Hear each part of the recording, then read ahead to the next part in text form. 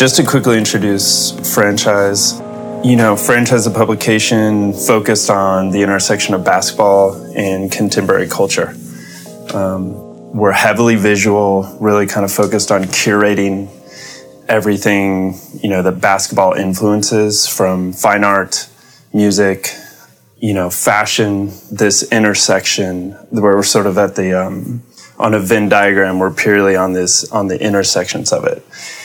And we started about a year ago now, 2 issues out, a third one getting ready to come out, which we're really excited about. I know it's kind of tough, as an indie publication to keep going.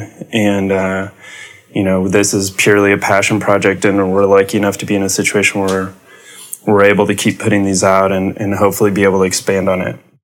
When we were first developing, just really trying to get the first issue out and figure out what it even is, I was ending my tenure at my startup that I had founded and run for 8 years, which was, it's a mobile app software company. And, I'd spent all that time doing software development. And so to do a print publication was sort of a therapy project for me. It was, let's do something that is purely about the passion and have it be physical and have it be something we just want to exist in the world. So for us, that was first and foremost priority one, was to make sure that, that passion showed, and, kind of going at it with no expectation. We were just like, we feel like there's a need for this to exist, and let's make it happen. And so, yeah, from the beginning, it was sort of, I treated it as a therapy project. It was just, it was for the love.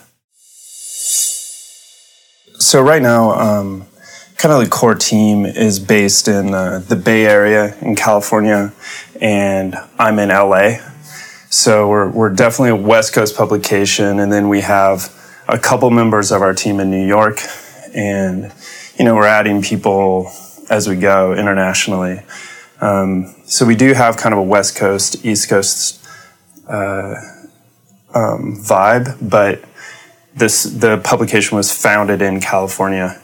So right now with us, myself, I'm Brock Batten, and we have Chris Dia, who's our art director, Justin Montag, the editor-in-chief, and then Kasia, I always butcher your last name, Palaska, who's our editor. So we have I love our team right now. Everybody brings sort of a different thing. Everybody kind of comes with a different background, but what unifies us is this passion for basketball that's, been a part of us all since childhood. I think our core team feels like it's about 8 people. There's sort of rings, there's kind of like this inner core team, and, the 4 of us, Chris, Justin, Kasia, that were down in New Orleans for All-Star Game sort of represent that. But there's sort of immediately, a group of designers and other writers and people like Vic that are doing Twitter. And so really, I think it's about 8 people that are actively contributing. And then, then it expands on from there, people that we can just count on for special projects. And those people are all over the world. Hey, so I'm Kasia, and I am an editor at Franchise. And, I was actually born in Poland, and I lived there until I was 7. And then when I moved to the States, I was a gymnast, but I lived in Southern California. I lived in Orange County, which is a very boring place. And I'm an only child, and my dad was always super active, and he was into basketball. And so that was kind of a thing that we did. We watched Laker games together, and it was like a exciting time in the Lakers, because Del Harris was coaching, and Kobe, it was this was after Magic. This is Kobe it was his first year. This was Kobe when he was still number 8. And, so it was Kobe and Shaq, and it was Nick Van Exel, who is this amazing ball handler. Sometimes I'm still at work and I'll just be Nick Van Exel highlight reel. But yeah, so we'd watch and we're like, oh, this guy's going to be good. And I just always thought it was such a cool sport because like baseball, like American baseball, it's like a grim slog. It's like never ending. But basketball is exciting and there's things happening and like the team was just getting better. And then, then there was like the 3-peat and we'd go to games and like, yeah, I was just hooked. For myself and Justin, who's our editor-in-chief, we both grew up in Kansas, which it's kind of a funny place to grow up where basketball was an absolute obsession, particularly college basketball. And, the inventor of the game, Dr. James Naismith, was the first coach at the University of Kansas, where we both ended up going to uni. And so it's part of our culture is, my dad, who from an early age, my dad had us with a basketball in our hands. Even in the cold winters, I'd be in the garage practicing dribbling and ball handling skills and, from as far as I can remember. So it's just kind of been a part of our life and a part of just growing up where we grew up.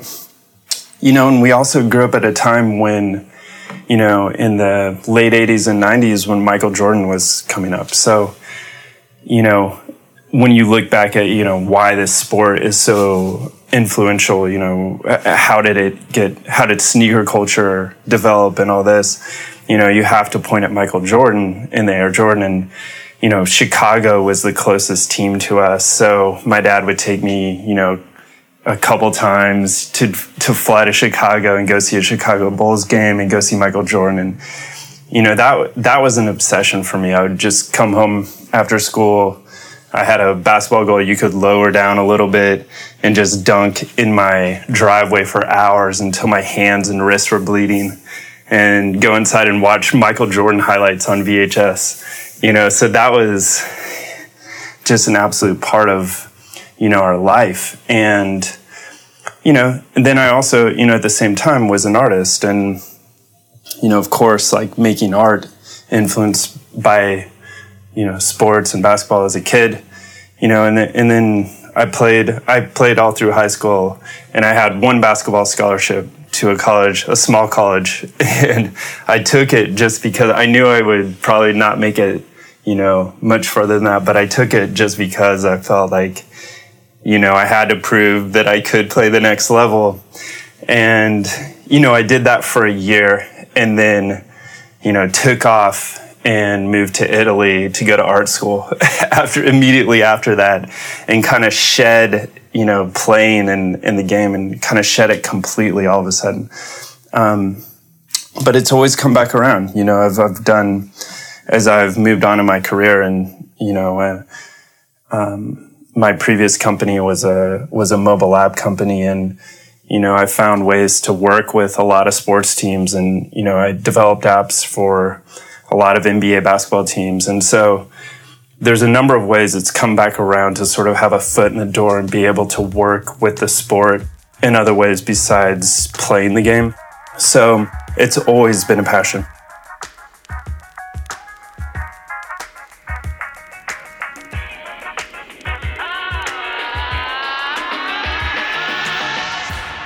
Mondial started during the 2014 World Cup. We were all working in various different parts of media and football writing and things like that.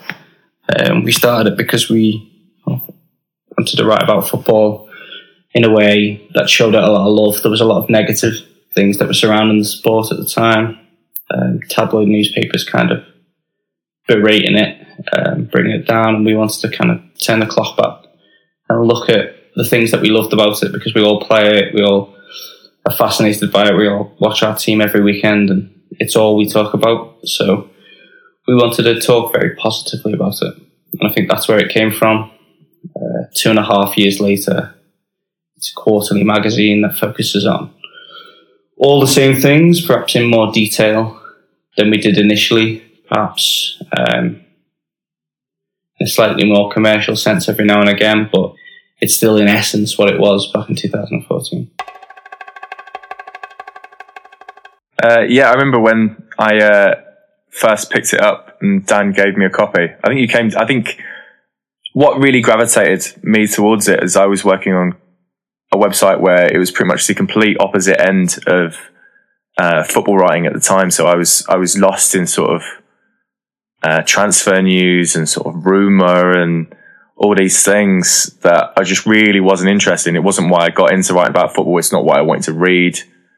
And then as soon as it came along, I was like, fuck, that's what I want to be doing. So I kind of like chipping away at Dan, like, oh, I'll write for the next one. I'll write for the next one. And then eventually there came a point when Dan asked myself and Owen to come onto the editorial team. And because Dan was fucking off to Hong Kong to do fancy fashion things. And I think ever since then, I think that the magazine's grown and grown, not because we're so great, but it's just because it was just two more people that came on and really, really loved the sport and really loved the culture and the sort of the passion behind not even supporting, but also sort of like retelling the story of supporting, which was something that really came across in the first magazine. I know that like quite a lot of football magazines almost read like the people who are creating it are almost like a little bit bored with their own sport, whereas this really came from a place of like love and sort of like interest and just sort of like energy. And I felt very energized by that. Even when I wasn't involved in it, I was like, I want to do something like that. I can do that. So when it finally came time to get involved with it myself, I think it just like powered on so much more because it had two more people that were completely on the same wavelength, and luckily we found an audience that are also on that wavelength as well. It's kind of very important on a personal level to everyone who works on Mondial that we're rooted in print, because we've kind of, each of us have been burned by that digital age of football writing, the sensationalised sports story, or the boiling down a romantic, amazing match to a set of stats, and writing something just to get people to click on it rather than getting them to enjoy your writing or to tell a story. So that's where our approach comes from. And that lends itself to being quarterly and to not just churning out news for the sake of it, for taking time with our stories and building them from square one and making sure we're happy with them before we give them to our readers, which is maybe a little bit of an old-fashioned approach. It's kind of pre-80s, at least. It's how sports writing used to be done in terms of giving it a lot of colour, telling a story around the things that are happening on the pitch rather than just, or the court or whatever it is, telling stories about people and whether that's players or fans, leading from there rather than, like I said, boiling it down to a set of numbers. I guess we're kind of unique in the way that we approach digital because like a few of us, we've worked for like some of the biggest online publications in the world. So it's something where we've taken what we've learned there and then sort of like been in a lucky position where we're moving into sort of indie print where you can really put your own voice across without like having to worry about appealing to sort of like this base demographic or lowest common denominator, and you haven't got to worry about like analytics and things like that. Basically, as long as copies get sold, you're laughing. I think it's important that we've earmarked the kind of things that we want to take from that. So strong visual element, sort of like things that immediately come out and grab you, which I think is something that's very, very important. But also we've got the time and the space and the sort of heritage that's like built into audiences that are going to be picking up these publications where they know that it's probably going to be counted to the kind of things that they see pop up in their timeline, like constantly. We're not reporting on so-and-so might be going to whichever team, or as Dan said, boiling down like historic moments in not even just football, in like British culture and European culture and like world culture, like some of like the most watched sporting moments in the world, boiling it down to this team won, they did this, this bloke scored 3 goals, this bloke scored none. I've said it time and time again. I've definitely written things where I've been extremely proud of it, and there might be some facts that, especially in the early days before we had a sub-editor and it was all sort of a bit sort of like fly by night, that might not have been 100% correct, because like to me, I wrote it with sort of like nostalgia in mind, and like I know that a lot of people reading it, nostalgia and how they felt at that moment, or how they remember goals, or how they remember games, or how they remember players is way more important than the actual number of like goals that they scored, or whether or not they're even that good. I think that we've been guilty of maybe a tiny bit sort of like rose-tinted glasses, but I don't think there's anything wrong with that. As long as we've still got a foothold in modern football and we're not constantly looking back and going, oh, wasn't it everything better then? It's all really shit now. I think it's just latching onto the kind of things that made us all fall in love with the game, like when we were kids. When I was a kid and I was watching like Zidane like dance around Brazilian defenders in like the World Cup final in '98, I wasn't going, oh, his pass completion rate is very high this game. I literally could not wait to run out to the garden and start doing pirouettes and just like splintering my fence with like this flat football. It's just, it doesn't really matter who even won. Like if you read our magazine sometimes, like you wouldn't even be able to tell who won half the games, because it's about so much more than that. And I think that online is definitely guilty of being a bit too prescriptive with statistics, definitely, and then sort of like leaving heart behind, because I think that everyone has to be sort of like very much like get in, get out. Here's your information. Thanks for reading. Also, here are some other articles that you might be interested in.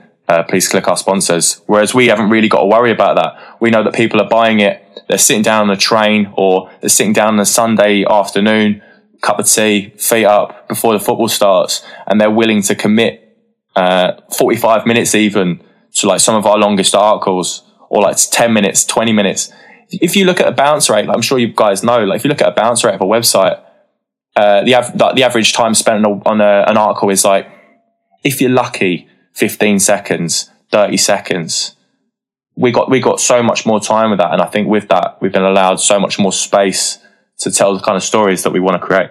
Yeah, I think what Sam says about the reasons we remember these footballers, or the reasons we love these footballers, even it's not necessarily a nostalgia thing. I think the reason Manchester United fans love Zlatan Ibrahimovic is the same reason they love Cantona, and that's not because their stats are comparable. That's not because they've achieved the same sort of thing in the game. It's because of what they do to their emotions and how they represent the team.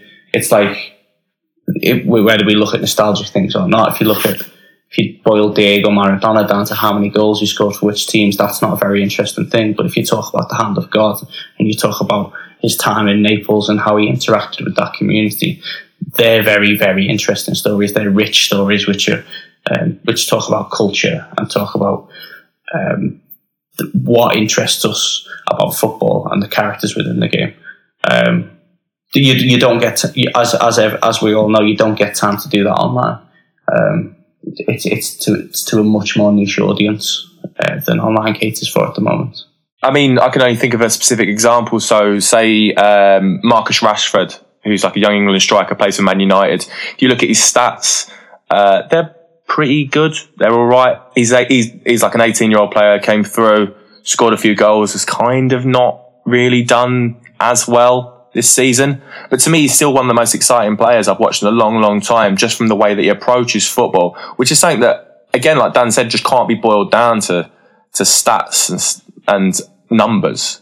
It's something that appeals to so much more. There are so few times when I'm watching football now where I genuinely don't know what's going to happen. And he was one of those players where he'll pick up a ball and go like, well, literally anything can happen now. And this kid's 18 and he has no fear. I think that's something that like really appeals to me as a fan, and it appeals to me as a writer. And I feel like sometimes people can be a bit, I guess this is what happens when you live in a social media age. Everyone's very quick to boil everything down to, oh yeah, but he didn't score though, I guess. Or if you look at his Wikipedia page, he's like in parentheses, he's got, I don't know, 15 goals instead of 60 odd. Do you know what I mean? I think it's interesting when you hear fans of other sports or maybe new football fans talk about how they got into football as if it was a choice that they made, or like the team that they chose and stuff.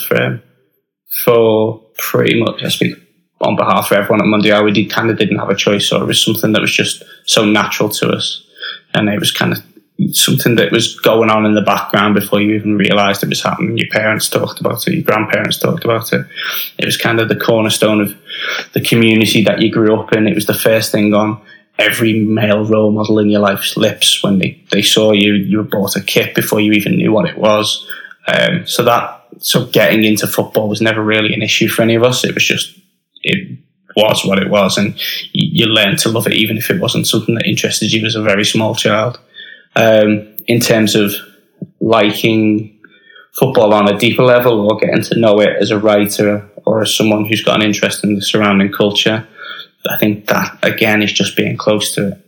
As much as these teams want to be global superpowers, and they are in many ways, unless you can be really close to the people who attend these matches and have seen all the trophies that your team have lifted and stuff, I think that's what brings you really close to these teams and gets you to start looking at the history of the sport and the amazing players that maybe have gone before and have influenced the culture of your club and the clubs around that. That's what it was for me. I grew up as a Liverpool fan who had a massive period of success right up until the point when I was born, and then everything sort of tailed off a bit, which was strange, but it meant that I had to look back a lot to get interesting things and the amazing stories that my dad and my granddad would tell about Liverpool when they were at their best, when they were playing against the best in the world, when football was all that a city had to cling on to.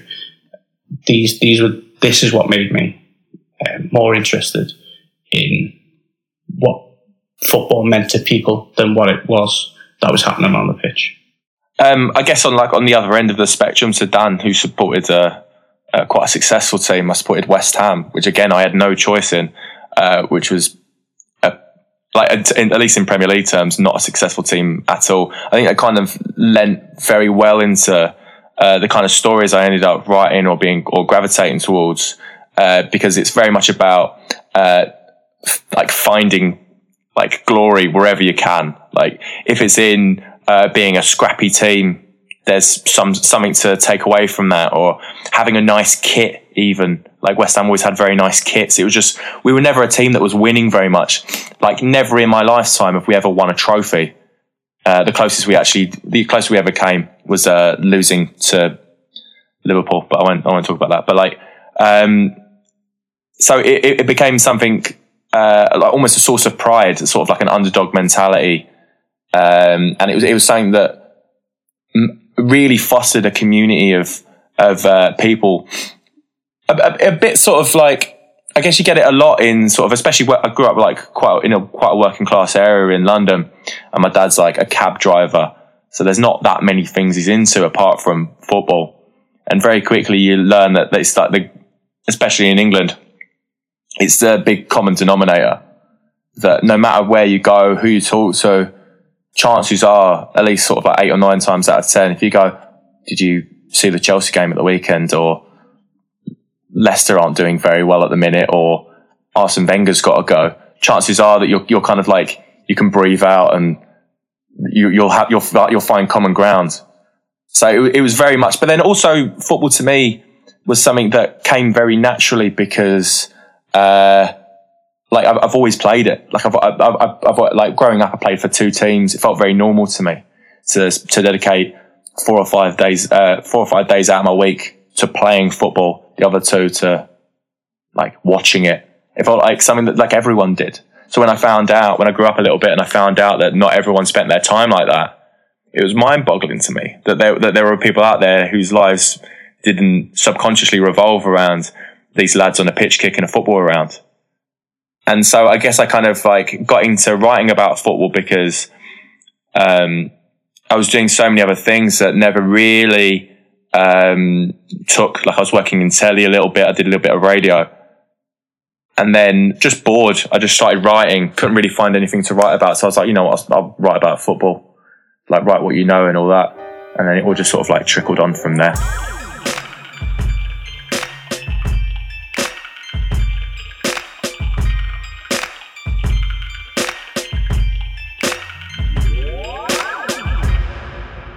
When something's in print, there's a credibility to it and maybe an authority, you know, outside, since everybody has a channel on social and anybody can kind of do that. You know, when you have something that feels nice in your hands and it feels more authentic maybe, and it's documented and it feels permanent. And so it has, especially now, you know, and, you know, I think I grew up in an era where, you know, pre-internet, and everything was print. And then print went away. And now that it's back, if you do print in a more special way, it does feel special and it has this unique permanence. And I think there's a lot of people now, like the younger generation, that have only experienced print that way, where it feels like a very special type of object. And there's something also to say about experiencing content that has edges on it. You know, you can open and close it and there's a beginning and end. And, you know, with the internet, it's endless scrolling. And so there's a very key difference. For franchise, we started very much on purpose as print only. And that was a very, conscious decision as a reacting out against what was going on with not just sports media, but in particular basketball media. And we felt that maybe it needed to be elevated. You know, the sport itself had matured, you know, beyond sneaker culture and beyond, you know, ESPN. And we wanted it to feel elevated. And for us, print was the way to do that. And we wanted to get that right out the gate. And, you know, for us also, it's an indie publication. It's not a big run. And so the idea is, how do we create, you know, something that feels like a collectible object and maybe has a sense of scarcity to it. And so that's been our strategy out the gate with Stockus as well. We're working with, you know, kind of brands that we like, brands that we think already have a high level of curation, you know, like Undefeated, Opening Ceremony, Kith, Colette. So we're in some places that we think, you know, people already respond to and trust, and that's the way we wanted to roll out the brand. And rather than try to do something that was everywhere at the same time, it's like, let's make an object that, you know, you kind of have to find and discover. And, you know, and so as we did that, you know, obviously we need to do something on digital. And for us, our main digital channel is Instagram. And that's a place we're a highly visual publication. And so it makes a lot of sense for us to spend a lot of time there, doing visual storytelling. And that's a chance for us to, do something constant. You know, our publication comes out about quarterly, and there's a lot of time in between issues. And so how do we kind of keep the audience that we're building? And Instagram's been the place for that. And we're growing that. We're starting to grow Twitter as well. But I think, you know, Instagram makes the most sense for us. But we're challenged with, how do we recreate the success of the print publication in digital? And obviously we want to scale and we want to make this a sustainable business. And digital is sort of the way to get more eyeballs on it and lead to other things. But we are very conscious of trying to make sure that feed is as curated and feels as premium and special as the print publication does. In America, the three biggest sports are baseball, American football, and basketball. And revenue-wise, American football is by far generates the most revenue across the states. But if you look at social media, the NBA, it dominates every other sport in the U.S., and it dominates it globally. So for the NBA Twitter is just, it goes crazy. You know, every day it's going nuts with 1 million people with hot takes. And it's huge in China, it's huge in Japan, Australia, Canada, it's all over. So there's so much going on digitally, and there's, you know, and I'm very actively, you know, reading things going on. There's so many people with great hot takes. And so that's something, do we want to just kind of jump into that fray? Or, you know, how do we carve out our special, you know, our special place and have a channel that's worth checking out outside of that? So that's definitely a challenge because there is a ton of noise. I feel like those things are just kind of like pulling in both directions. Like sometimes I just get like really apathetic in my head and I'm just like, Idiocracy, the movie, is self-prophesizing every day. Like everything is about clicks and everyone's stupid. But then, you know, there's like these really heartening figures too. Like, you know, print media is coming back. Vinyl sales are like, you know, so high right now. People like, you know, tangible objects and they like depth. But I mean, like, I don't have a crystal ball. And yeah, I mean, I love like investigative journalism. I subscribe to the New Yorker. I get it in print every week and I always carry it with me. And I love just like really getting into an article. Whether it's like about like, you know, high school kids and concussions, or it's like, you know, about Pedro Almodovar, whatever. And I know that there's like, you know, some like, you know, really big sports people that like have like their version of that. Me telling my friends that like, I'm like, you know, I'm working on franchise, and before they see it, like, what's that? I'm like, it's this like magazine, but it's about like basketball, art and culture. And they're like, just like look at me like, that sounds really whack, because I think what they're thinking of is like, you know, like basketball cards or something. And then they see it and they're like, oh, like I get it. You know, this is like, it's like really nice, like product, coffee table book, collectible item. Like, yeah. I'm like, what did you think? Like these like tops or something? Like, no. I think that people might find it a bit tacky because it's populist. You literally can't find something that's more popular than, well, especially football being like the most watched sport, most played sport in the world. I think people are always going to sort of like feel a weird urge to kind of contradict and to go against what's completely popular. So I think that people kind of go like, well, that's sports for meatheads. I'm like an intellectual. I don't need to do that. Don't need to read about it. Don't need to watch it really, because it kind of gets shoved down your throat anyway.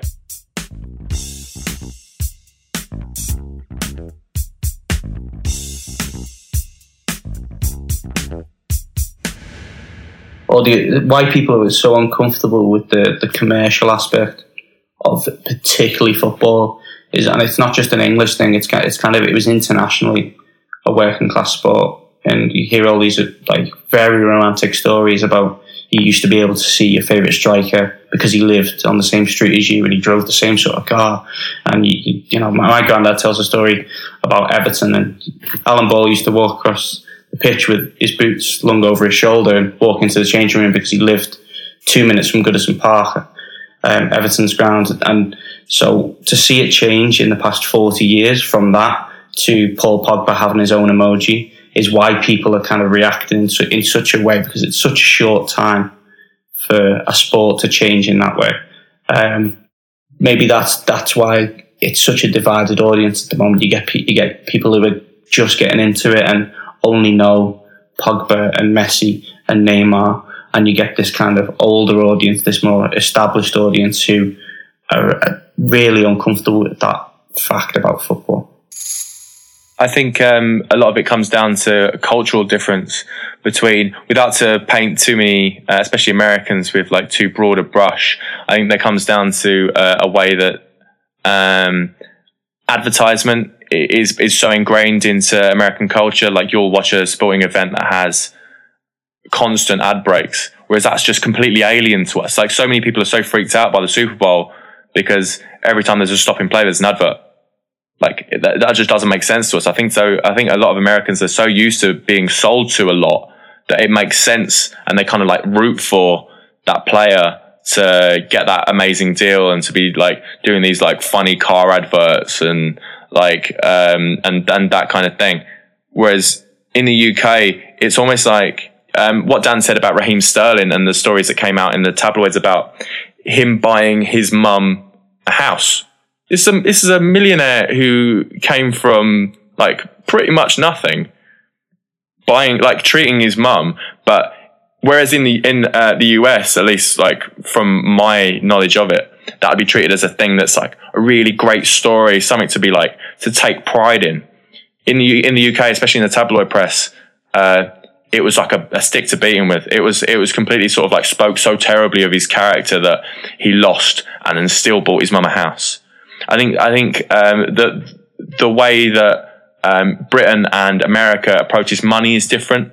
I think that money is a thing to be sort of like never spoken about in the UK. That probably comes down to our class structure and how and sort of like a carrying your money in sort of like a dignified manner. There's a reason why people like Colin McGregor do so well in America, because it kind of like leads into that sort of all the traditional sort of like the cliched notions of American dream, because like people want to see ostentation. They take it as something. When you got to look at the president of the United States, it's a bloke who led on a campaign of ostentation. Look at me, vote for me, I've got a big gold hotel.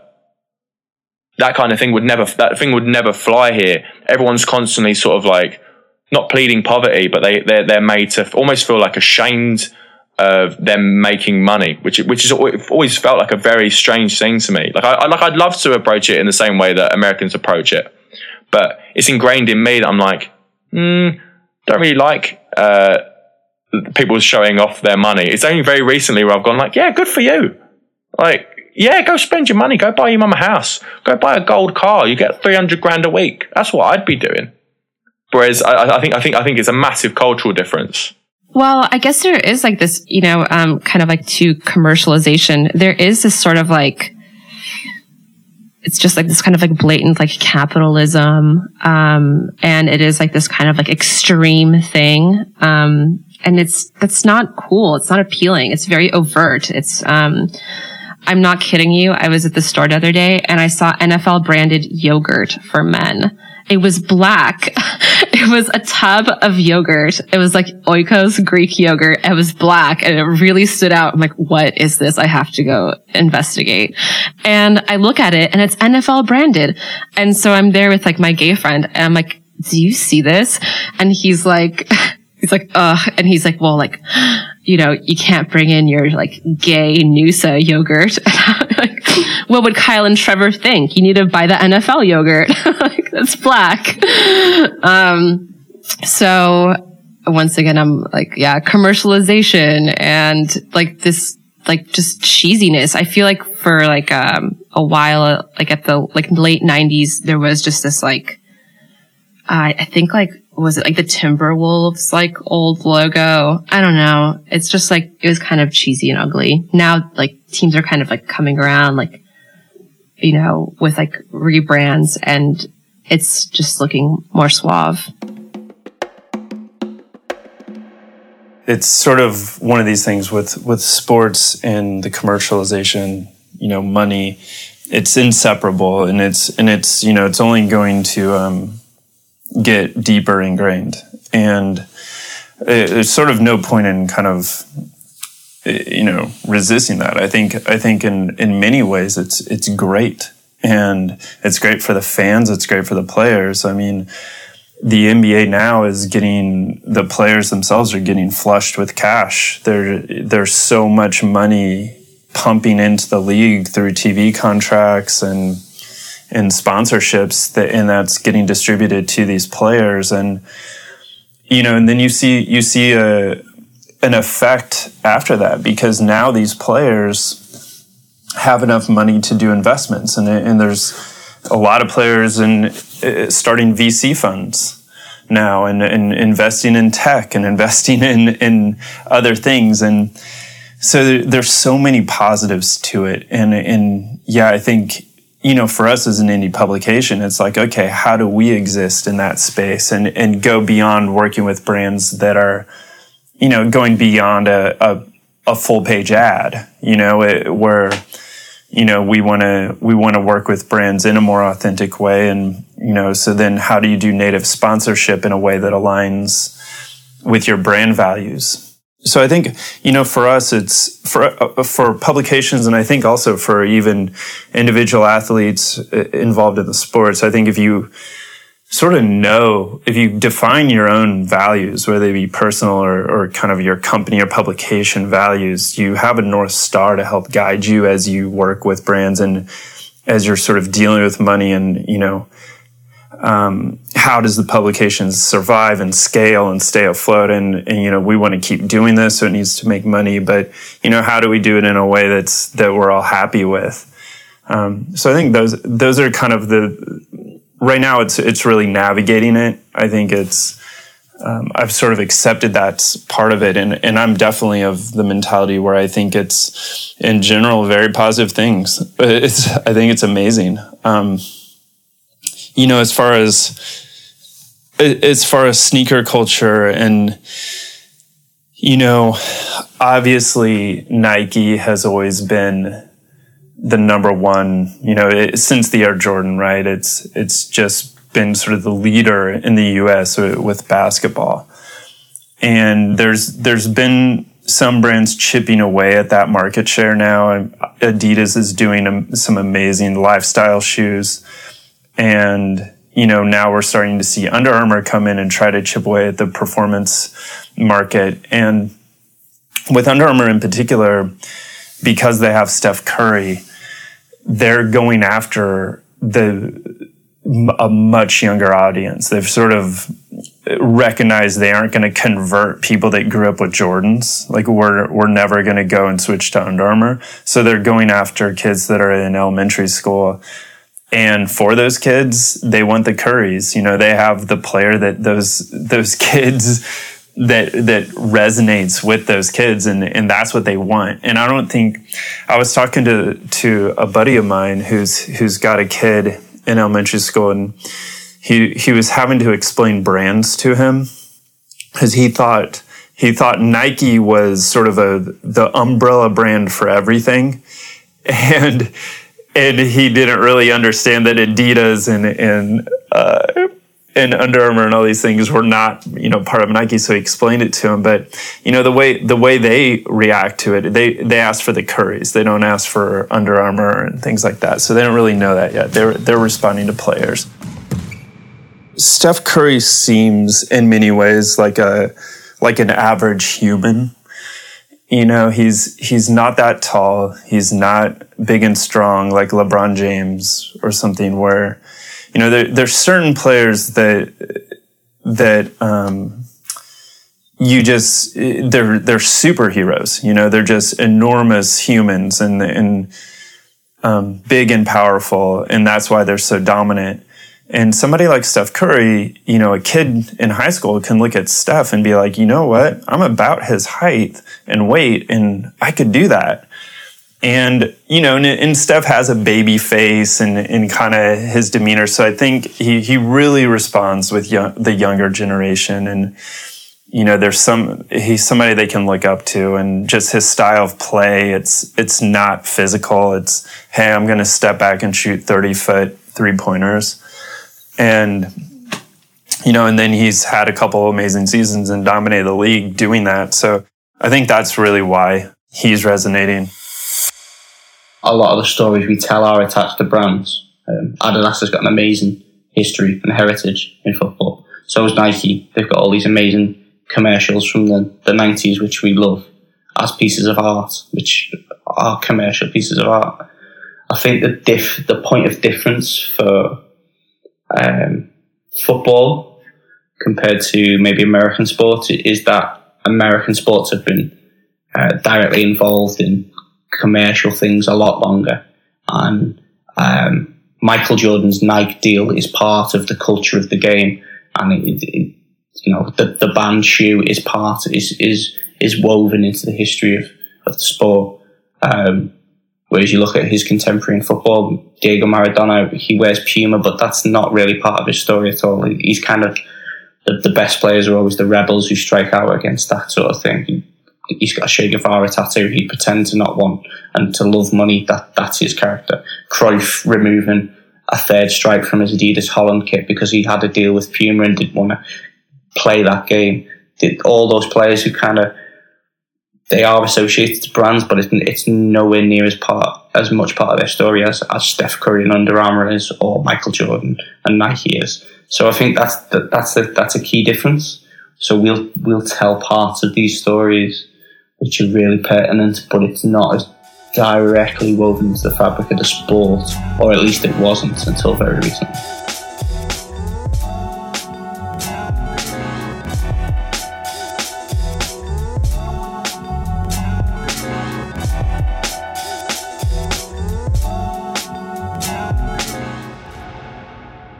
Finding your voice and doing it in a way that kind of who you're interviewing, it kind of depends on. I mean, I think for our publication, and I think this extends to Mundial as well, we're looking for athletes that do have other interests outside the sport. You know, people that are involved in music and, you know, involved in, you know, other types of businesses and things. And, you know, there's several athletes like that, you know, there's a lot of athletes who are recording music, and those are the types of people that we're looking for, people that have genuine interests outside of just playing the game.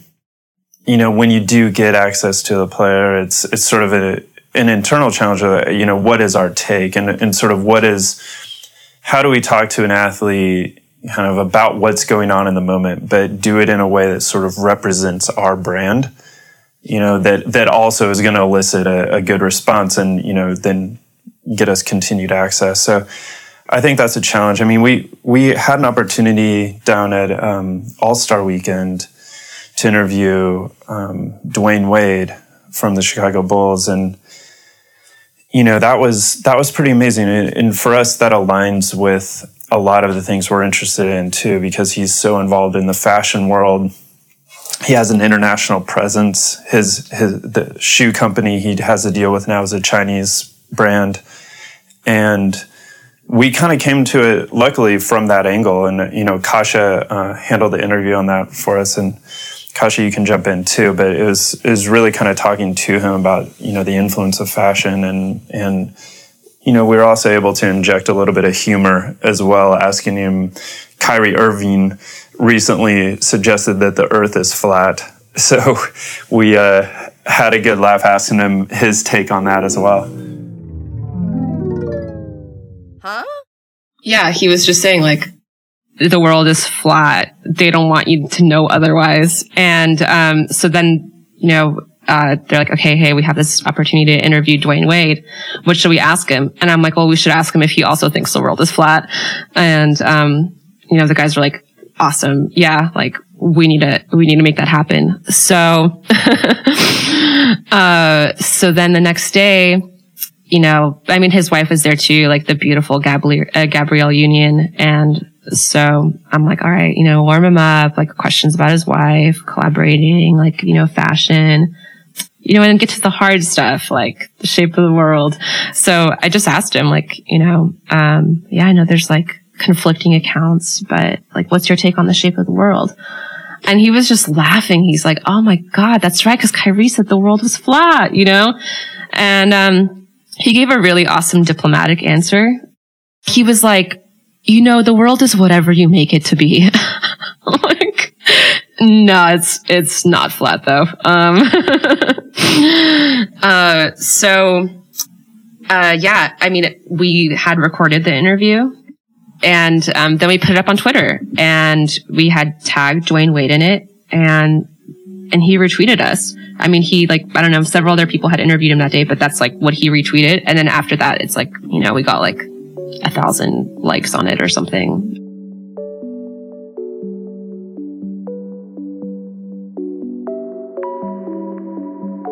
Talking with Amanda and, you know, like I met Lauren at All-Star Weekend. Those are the two women that were interviewed for our piece. Amanda Fisher was a graphics designer for the NBA in the 90s. And Lauren Fisher is, she does 3D court projections and projects for the NBA now. I interviewed Amanda. Brock interviewed Lauren, but having been familiar with Lauren's work for over a year now, it was a pleasure meeting her this weekend. And it's just, I forget it, at times because I'm surrounded with very good men in my life, but you kind of realize yeah, that's right. As a woman, you're automatically this outsider. It's sort of what is your place here? There's been times where why I'm here has been questioned, or if we're looking at something, it's someone starts mansplaining or just straight up being oh, here, why don't you have your boyfriend, show you what this is? And it's no, I know what's going on. I don't need it explained. So I think if, a woman isn't scantily clad and, on the sidelines kicking and, spirit fingering, then it's just, it's this alien being. With All-Star Weekend, it's not just purely because it's it's the NBA, of course, but it's sponsorship. So there's all the Nike people and there's Levi's was there and just a lot of companies. And then there was women who were doing PR and things like that. But, just really in terms of NBA women, or press women, I didn't come across any. And I mean, just kind of seeing what's playing out on the news with Erin Andrews, who isn't a, NBA, but she's a sports reporter. Yeah. And, it's there's that guy spying on her through, that whole scandal. I mean, it was a peeping Tom situation, and she was filmed, I don't know, changing or something. So I don't necessarily know if it's come a long way. Not to say they're not artists, but it's not you're asking them about their last painting or something. They're kind of and plus it's everyone's asking those same questions. It's kind of boring, I think maybe for them it's nice to be seen as people, go figure. So, I'm yeah, with Dwayne, I'm what's it working with your wife, And he's oh yeah, not tell me about what it's not like with Pat Riley and his oppressive coaching, I mean, to be honest with you, we've mostly been talking with artists. And so he was a player we spoke with. And then other than that, we spoke with James Goldstein. He was super forthcoming, Dwayne was super forthcoming. But, I guess as the magazine continues to evolve, we'll see what our player interviews are like. But I think definitely still just a heavy, I would love to interview Amari Stoudemire, who used to play on the Suns, and he's super into art, which, that would be yeah, we're going to talk about your time in Phoenix, but I want to hear about Amari as the person. I think if you went to one of these events where you get access to a footballer and you ask the footballer who he'd rather speak to, is it going to be a 50, 60-year-old man in a suit who's been doing it 40 years and is tired of it, and all he wants out of that interview is an angle that he can spin and sell a headline and kind of trip up the footballer a little bit? Or does the footballer want to speak to someone like us who's,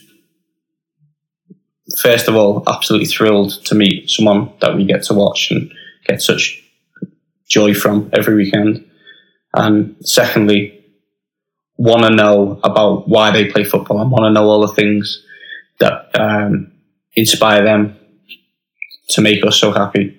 I think if you ask the footballer that question, then they're going to choose us 9 times out of 10, because they're not going to want to be splashed all over the front of the Sun or the Star or whatever newspaper it is.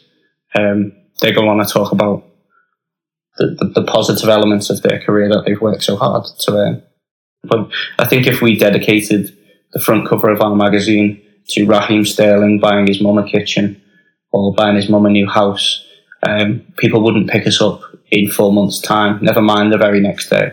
There wouldn't be, we'd upset a lot of people who value our editorial, and maybe that's what it is. Maybe some newspapers have gone too far down the route of people are just going to pick it up anyway so we can print what we like about these footballers. We're more often than not very, very grateful to get access to players because it's relatively new to us, and it's a nice thing to meet, whether they're your heroes or not. It's a nice thing to meet people who've done great things in the sport you love.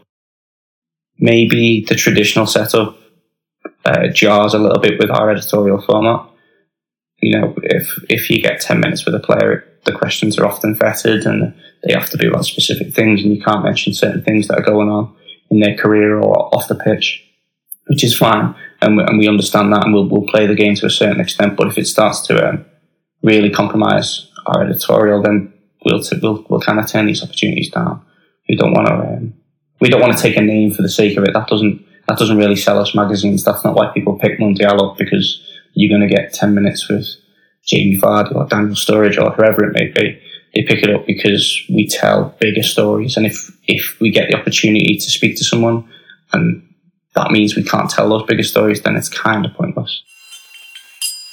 It comes down to the fact that what Dan was saying, if you want 10 minutes with some England international, you can pick up 10 different magazines that are going to do that. There's no benefit to us in playing the same game that everyone else is doing. Yeah, we have to play the game in terms of how we get players, and then when we do, obviously it's very exciting.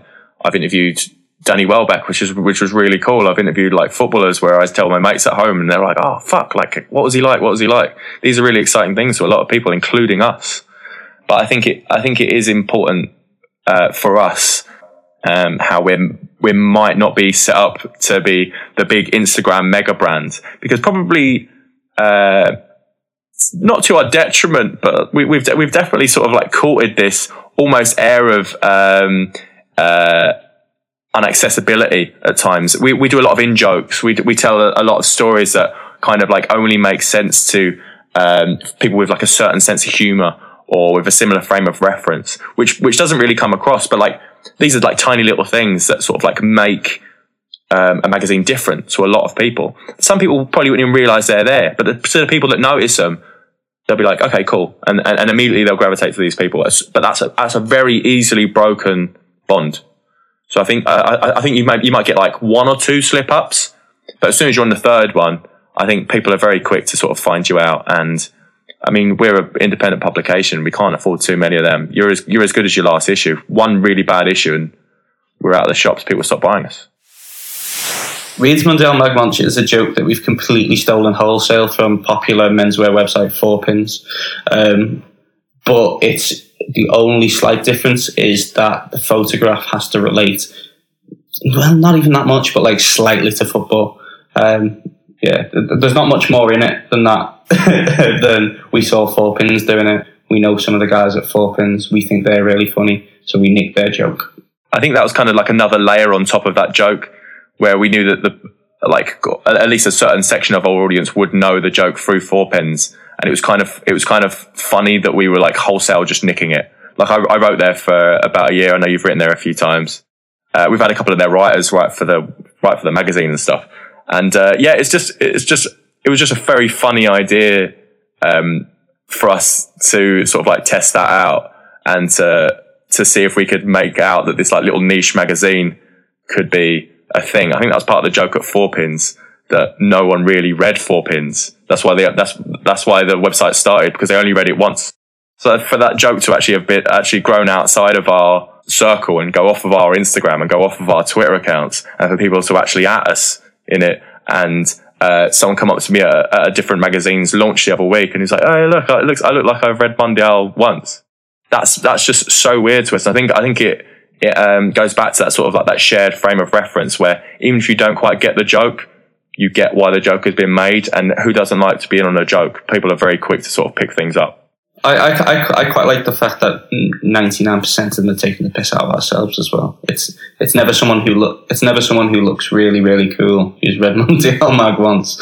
It's someone who's kind of got it slightly wrong and has attached themselves to football because they think it's cool at that moment in time or something along those lines. So I think the people who maybe we've had detractors in the past who've kind of had this idea of, oh well, that's the kind of person that reads Mondial Mag. So that's just us getting on with that joke as well. That's going, yeah, I know that is. Yeah, Drake obviously knows nothing about football, but he likes that pink Juve top. He's read Mundial Mag once, so that's kind of us taking the joke back a little. I think it's an important sort of like area for us, like that mixture between sort of sincerity and insincerity.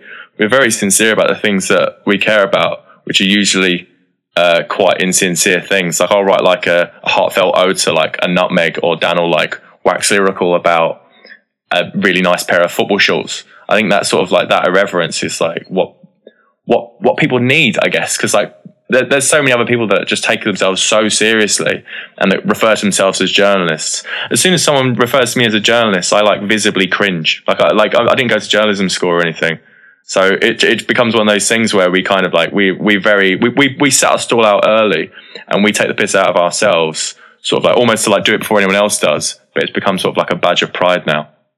I think there'll always be an audience for a well-told story, whether that's 400 words. Someone like Deadspin does very, very well with very few words. There's some of my favorite writers on that website, and they can do a lot in 500 words. But then again, like you look at someone like Wright Thompson at ESPN Mag, or Tom Junod, who's just gone there, or like Brian Phillips when he was doing tennis at Grantland. They've got 3,000-4,000 words to play with. You've got good writers. People are going to read it. I think people are starting to invest in long-form journalism, not because long-form is the thing, but because people just want stories. And as soon as they're not getting them, people will go the complete opposite way. So they'll go and read like a 6,000-word story. They might not read it all, but the fact that it's there is, one, exciting to people. People like reading books because it makes them feel smart. They'll read a 9,000-word article on The Guardian about Russian spies because it makes them feel smart. They'll read a really, really well-researched piece by Wright Thompson about Luis Suarez's history and going through his story in Uruguayan football because it makes them feel smart. People want, like, this is one of the things I think that gets overlooked quite a lot. People want to feel smart and they want to read a good story, and I think that that's so much more important than time. I think people always make time for something that's good. I think storytelling is always hard when you're telling a story to someone who thinks that they know better than you, or that they already know the story. I think that that's definitely the case that I've always found with football. I think there's like an old cliche that it's a game of opinions. All sports are a game of opinions. Everything's about opinions. Never more so than online. And if you're trying to tell a story of something that happened in the pub to your mate who's also in the pub, they're going to be less interested. And then if you're telling them a story about something that they literally have no idea about.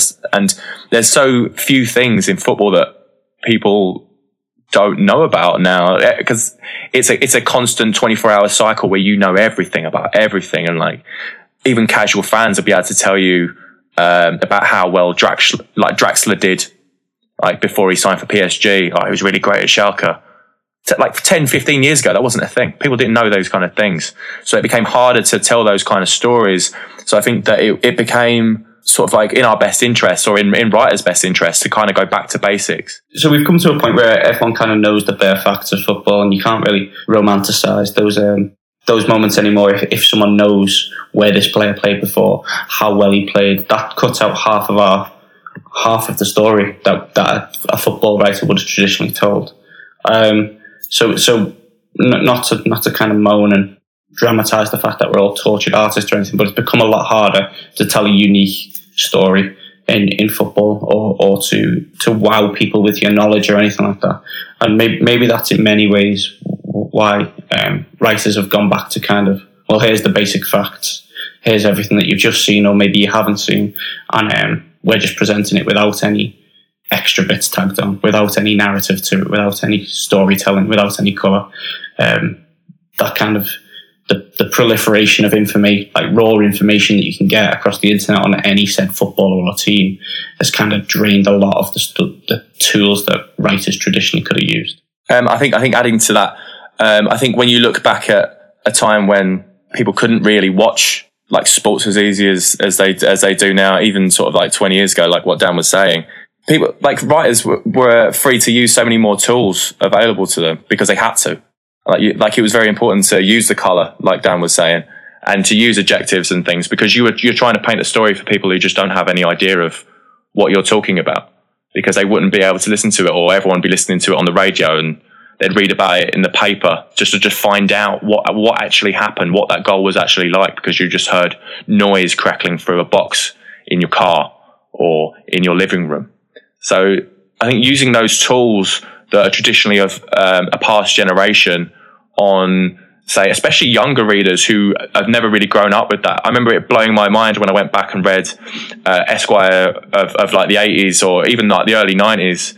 And sports writing way before that in the New Yorker and Sports Illustrated and all these amazing magazines. I was like, why don't writers write like this anymore? Like they approach sports stories like novelists approach stories, and it just seemed like, I always think it always boils down to the kind of writing that you get online is not the kind of writing that you'd ever tell anyone in the pub. I think if you turned around to someone and just sort of like reeled off a load of stats and you just told a boring story, someone would turn around to you and go, that was quite a boring story. Why did you tell that story? Whereas online, I feel like the bar has been set so much lower for that. Maybe because it's sort of like the banality of how the internet is.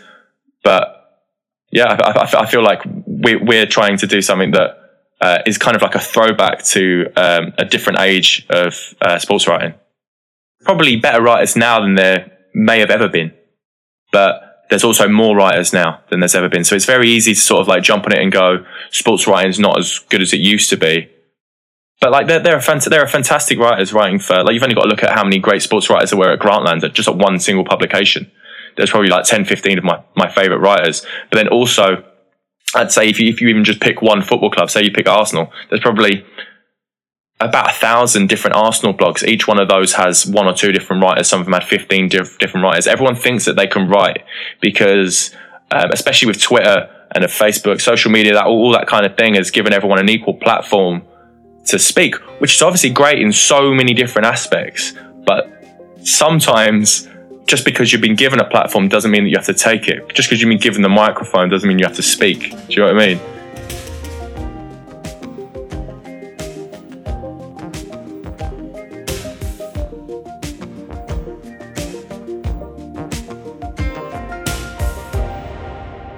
I think the breakdown of the traditional route into media is something that both myself and Sam have benefited from massively, and Mundial has. Not so long ago, we would have had to go to a very specific university and gone through a very specific route career-wise to end up being able to have our own platform about to write. However, in that, the fact that you're not at a news desk and you're not learning from people who've gone before you, you're not learning from people who've got great experience at established titles, does have its drawbacks in the sense that you have to make the mistakes yourself and learn from them. So if you go through some of the early issues in Mundial, to be honest, if you go through the latest one or the one that's going to come out next week, you'll probably see things that we would have done differently, things that we will learn from, things that the magazine will build from. Whereas because we're all on a similar level, there's people who are more experienced on the team. With Owen, who's our features editor, has got 5 or 10 years on me and Sam, but he's still learning on the job as well because he's not from a traditional media background and he didn't learn everything as wrote, which means we can be more creative, but also means that we probably make a hell of a lot more mistakes and we have to learn from them on the job. Yeah, I think it does lend to some perhaps bad habits that creep in from time to time. But then also, I think when you have that big traditional base and like, especially when you grow up and you go to these like quite prestigious universities and colleges and you go on these courses that like these fantastic journalists have gone on to working on these like really big serious stories, sometimes you can all end up writing the same. Whereas we all made like a conscious effort to be completely counter to that and to write how we speak. We knew that we were all good in the pub and that people seemed to like hearing us talk. So we tried to write in a way that sort of represented that, which a lot of people at first rubbed them the wrong way. And because it was like, well, it wasn't the done thing. They're being like very overfamiliar and they're using words in a way that we wouldn't usually use words and using a bit of slang or just like, just writing like speech, which seems like quite a simple concept, but is one, especially in sort of British media, in American media, especially in American magazines, it seems to be one that's way more accepted. But if you look at the difference between US GQ and UK GQ, it's like they come from a completely different world, just because of the class structure that's involved in there, and the sort of like the ingrained, I don't want to say bad habits, but sort of there are certain rules that you just don't break. And I think that a lot of titles are guilty of that, whereas because we didn't know them to begin with, we haven't had to worry about them, so we can kind of make our own rules, which, yeah, it does mean that we make quite a few mistakes, or we do some things that not really regret, because you can't really regret anything as long as you learn from it, but things that we would have done differently. I think that's a really exciting thing. And I think that we've got quite a few readers that have been with us like since issue 0, since issue 1, like the early stuff, which was a bit rough and ready, but they kind of got what we were about. And I think they'll all agree that it gets better and better, and they can see that we're learning. Someone who works for Broadsheet has to go after someone who's got a really good Snapchat account at a press conference. And unfortunately, that's the way it is. And it is up to them to adapt, because this side of the media, or the more progressive football media, and the people who are doing things differently and kind of pushing the medium on, are only going to get more access. It's not going to revert to type. It's not going to be the Telegraph and the Mail getting access anymore. It's going to be younger people with better stories or more interesting stories to tell than just spinning it for a headline. If I can just add something to that, I think a lot's been said about sort of especially newspapers and about the lack of success and the medium dying and the industry dying and that kind of thing. I think there's just it comes down to the fact that a lot of newspapers took access for granted. They take a lot of things for granted. They take their audiences for granted. They're like, well, they're always going to be there because it's a newspaper and you pick it up. It's a magazine and you subscribe to it.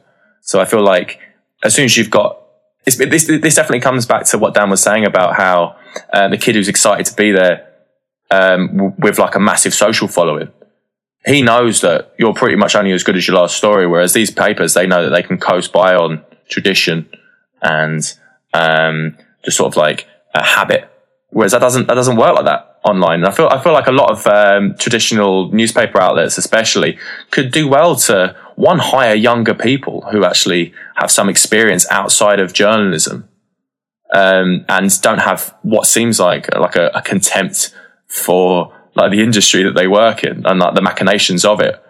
And so, yeah, I think that they can't, like, I definitely think that there's a reason why The Guardian are one of the only people that are still doing like really, really class football output in terms of in Britain, in terms of newspapers. It's because they approach it in a way that's not trying to get one over on people all the time. There seems like, especially in British tabloid media, it seems like they're just trying to bring everyone down and everything's for a click or everything's for the pickup. I think it's probably why The Guardian is struggling in their skin. But I feel like it's going to come a time when everyone else is going to catch up, and that's going to become the norm. I mean, I think it's just changed, like, because back then it's like, if you kind of are looking at it like a pie chart or something, you know, you had, like, you know, traditional media, you know, in the 90s or something. Now it's like that pie chart is split into like, there's, you know, Sports Illustrated, there's, you know, like the New York Times, then it's like, then you have their Instagram accounts, then you have their like Snapchats, you know? So like image, at the same time, I feel like the players have a lot more control over their image, like a lot more ownership. There's just all these different facets. So like if you know, of course, like papers can't write about it in the same way, because like it almost seems kind of like corny or hokey, because, people get to see more of these people's lives. And, you know, it's like, what if it's like not congruent? So I feel like it's almost like safer for them just to kind of give like a play-by-play of things that are happening, and then let the, you know, other stimulus, like other action be like accounted for in those other like avenues. It's a fine line for players, you know. I think it's hard for people to do it right and in an authentic way. And there's sort of very few athletes that are active on social media and speak their minds, but do it in a way that's, you know, either sort of independently good, or, you know, they're showing leadership or whether it be political or otherwise in ways that would be good, whether or not they're an athlete or not. I think that's tough. somebody like Dennis Rodman would probably be arrested, in today's, with the number of cell phone videos, I would imagine, of him. Some players like that, I'm just thinking you'd probably just end up in jail. He's just this, a transcendent figure as far as really pushing what's acceptable on the court and off the court. He was pushing boundaries the entire time. So he sort of is perfect. You could kind of put him in any era and he'd be a celebrity and he'd be a star.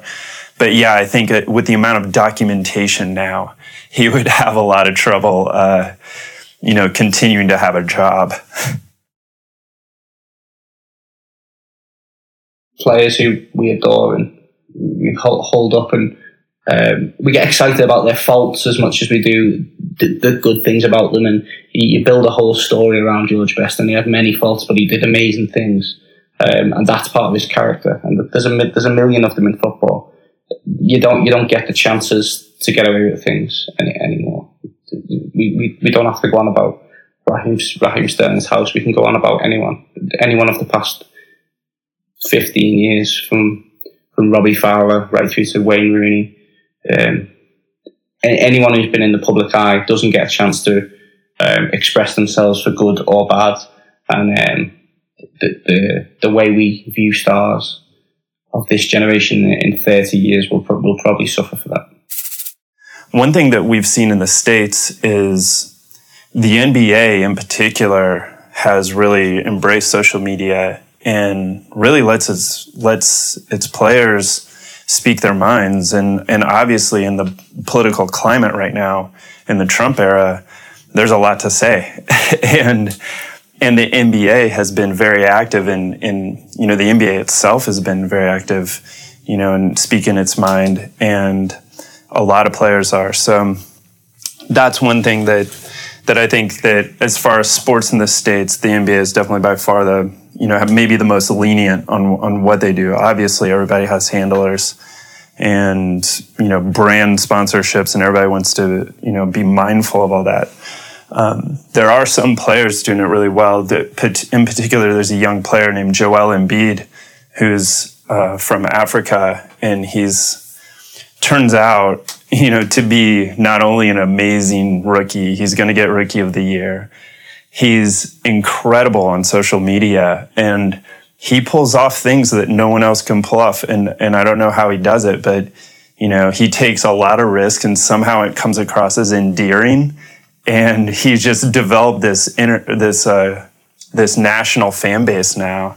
Really because of his Snapchats and his Instagram stories and his Twitter account. And, and it's kind of, what is his recipe? I don't know. Like he certainly gets by with things I wouldn't expect other people to.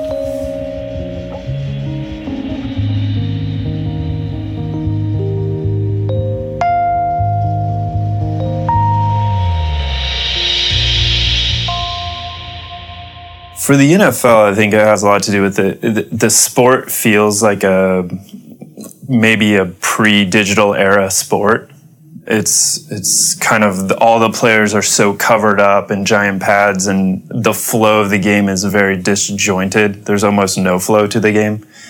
The fans, even in person, are very far away from the action, and so I think in general, you don't get to know the players as well with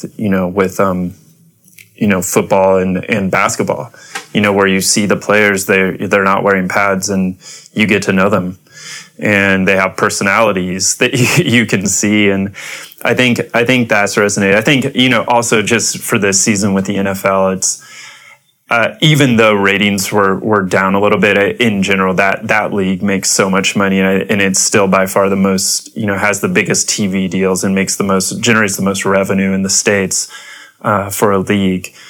But yeah, the NBA is growing and growing, and they're signing their new TV agreements are, amazing, and they're growing internationally much faster than any other sport. And so I think that's going to help them, quite a bit. And, I think the sport itself just lends itself to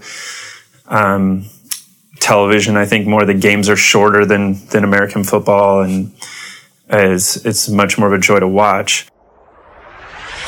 I think it's naturally, I say naturally, it's changed quite considerably since the price of the game has gone up, and the kind of talking euphemistically, the kind of people that used to go to the football, so sort of a more traditional working class kind of fan, has been driven out a little bit more. It definitely seems to suit a more affluent family atmosphere now. Like, going back to my personal experience, West Ham recently changed their stadium from a very small family club, which had like a lot of soul and a lot of personality to it, but did have a history of some, like, should we say, naughtiness or some negative aspects. Whereas now they've gone to a completely homogenized Olympic stadium where everyone's been priced out. It's been taken out of an area where it was so key to community and to shops and to so many businesses around it, so many families that had grown up around it. It's been taken away from that now, and it's been put into a very gentrified area in Stratford, in the middle of like what is essentially like a wasteland. And so the kind of fans that are going to go to those games now are naturally going to be so much more different. And like, to be honest, I've got no problem with people who are sort of like fair weather fans, or they're just getting into football, or want to take their kids to football without like being scared that someone's going to be like throwing drinks at them and stuff like that. It's kind of things that used to happen in British football, and way worse than drinks. But yeah, I think it's changed for the better in terms of obviously like safety and like facility, kind of like quite cold things. Especially someone who hasn't got kids, I can like waylay safety pretty easily. But what it's lost is just like so much heart and soul and sort of like authenticity and so many things that made it so important, and what like gravitated so many people towards it, that it was just like, it was essentially like the pub times like a million. And then also you had like this amazing like sport in the middle of it. It was just like a hub, whereas now it's sort of akin to like going to the theatre. I mean, just because like it's in the theatre doesn't make it like it could be an amazing play, yeah, fine, but like it's only going to be seen by like certain amounts of people, and I think people will find it harder to gravitate towards than this thing that feels like theirs, which is definitely what football has lost. It doesn't feel like ours anymore. It feels like it belongs to the money men and who they allow to go to it. Yeah, I think the point Sam made in that we don't begrudge, or a lot of people don't begrudge new fans to the sport, or fans from a different background with the sport, but it's the same at Liverpool, it's the same at Manchester United, it's the same at any number of clubs, West Ham included, that they sell tickets off the back of this kind of history and heritage, and the amazing noise that the Kop makes at Anfield, or the fantastic support that Manchester United receives at Old Trafford, and at the same time as using that as a massive marketing tool to draw global fans in, they price out the people who created that atmosphere in the first place and created that rich heritage, which is just massively disrespectful, first and foremost, and also is not going to create. There's no longevity in it. You know, you can only go on about the famous Anfield atmosphere that's created by these working class lads from a community in Liverpool for so long, when it doesn't exist anymore because you've put the tickets up 700% in the last 20 years or whatever it is. That's going to disappear, and people are going to get wise to it, hopefully.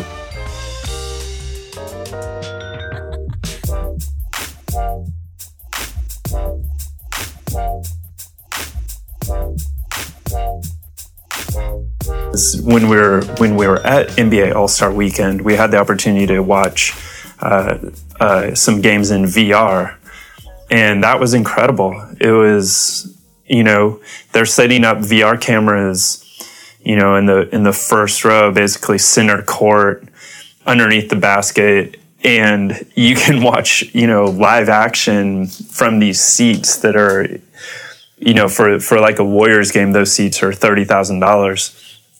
So absolutely incredible. And I think you're going to start seeing, as in other sports too, going into the future, the ways you're going to watch the game, I think it is going to move to this VR viewing experience.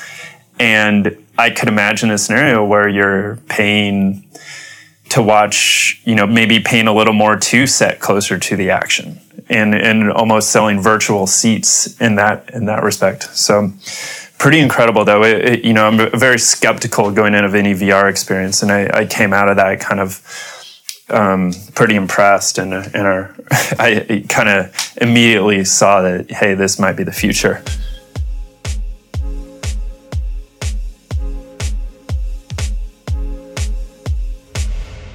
As the Mondial team grows, obviously we've taken on new writers, and we sent one of our newest guys, James, the other week to interview Roberto Carlos. Obviously one of the most decorated footballers in the history of the game, never mind the last 20 years. He's playing in a tournament in the UK. We got amazing access. We got a translator. He took a lot of time. He flicked through the magazines that we took for him. He was really nice. James came back, made up, and then when we asked him the other day to kind of what his favourite thing he'd done working for Mondial recently, he gave perhaps the best answer we could have ever wanted, and the most Mondial answer was that it wasn't, in fact, interviewing World Cup winner Roberto Carlos. It was going back to Wolverhampton, his hometown, and interviewing two of the old guys who stand outside Molineux the ground, and they sell pork scratchings, which is like a absolutely reprehensible snack based on pork fat. I've grown up eating pork scratchings. The first time I ever gave Dan a packet of pork scratchings, he nearly vomited all over the floor. So that was not good. Outside that pub, do you remember that? Yeah, it was awful. Basically, they are just sort of like pieces of pig fat, deep fried and flavoured, and then put into a bag and then sold for money. It's like essentially sort of like the bits that would ordinarily probably should just be thrown in the bin, but because they're flavoured in like a nice salty like seasoning, I'm like, oh yeah, cool, I'll spend £2 on those, please. That's pork scratchings. I love them. And that was his favourite thing he'd done, because he'd grown up seeing these two people. He'd walked past them for years with his dad and his uncles and all sorts, his brother going to the match, and it always seemed so inaccessible to him. They were adults. They were men who were so part of this day out that he used to have. Approaching them then for an interview was more of a daunting experience than approaching Roberto Carlos for an interview, which we couldn't have been happier with, to be honest. I think what we'd like to do, not necessarily what we will do, but we believe it or not, we do have interest outside of football, and we kind of like to take the lens that we place over football every 4 months or whatever it is, and apply that to other things, to other sports, maybe first of all, then, to men's fashion, to men's lifestyle magazines, to kind of answer the question or fill the gap that's been left in all those worlds as well, because it's not just sports writing that's kind of been watered down over the past couple of decades. It's there's a lot of other things that we care about that we'd like to address. Football and pork scratchings. Like if we could do a pork scratchings magazine, that'd be great. Hopefully Mondial in 5 years is exclusively pork scratching related.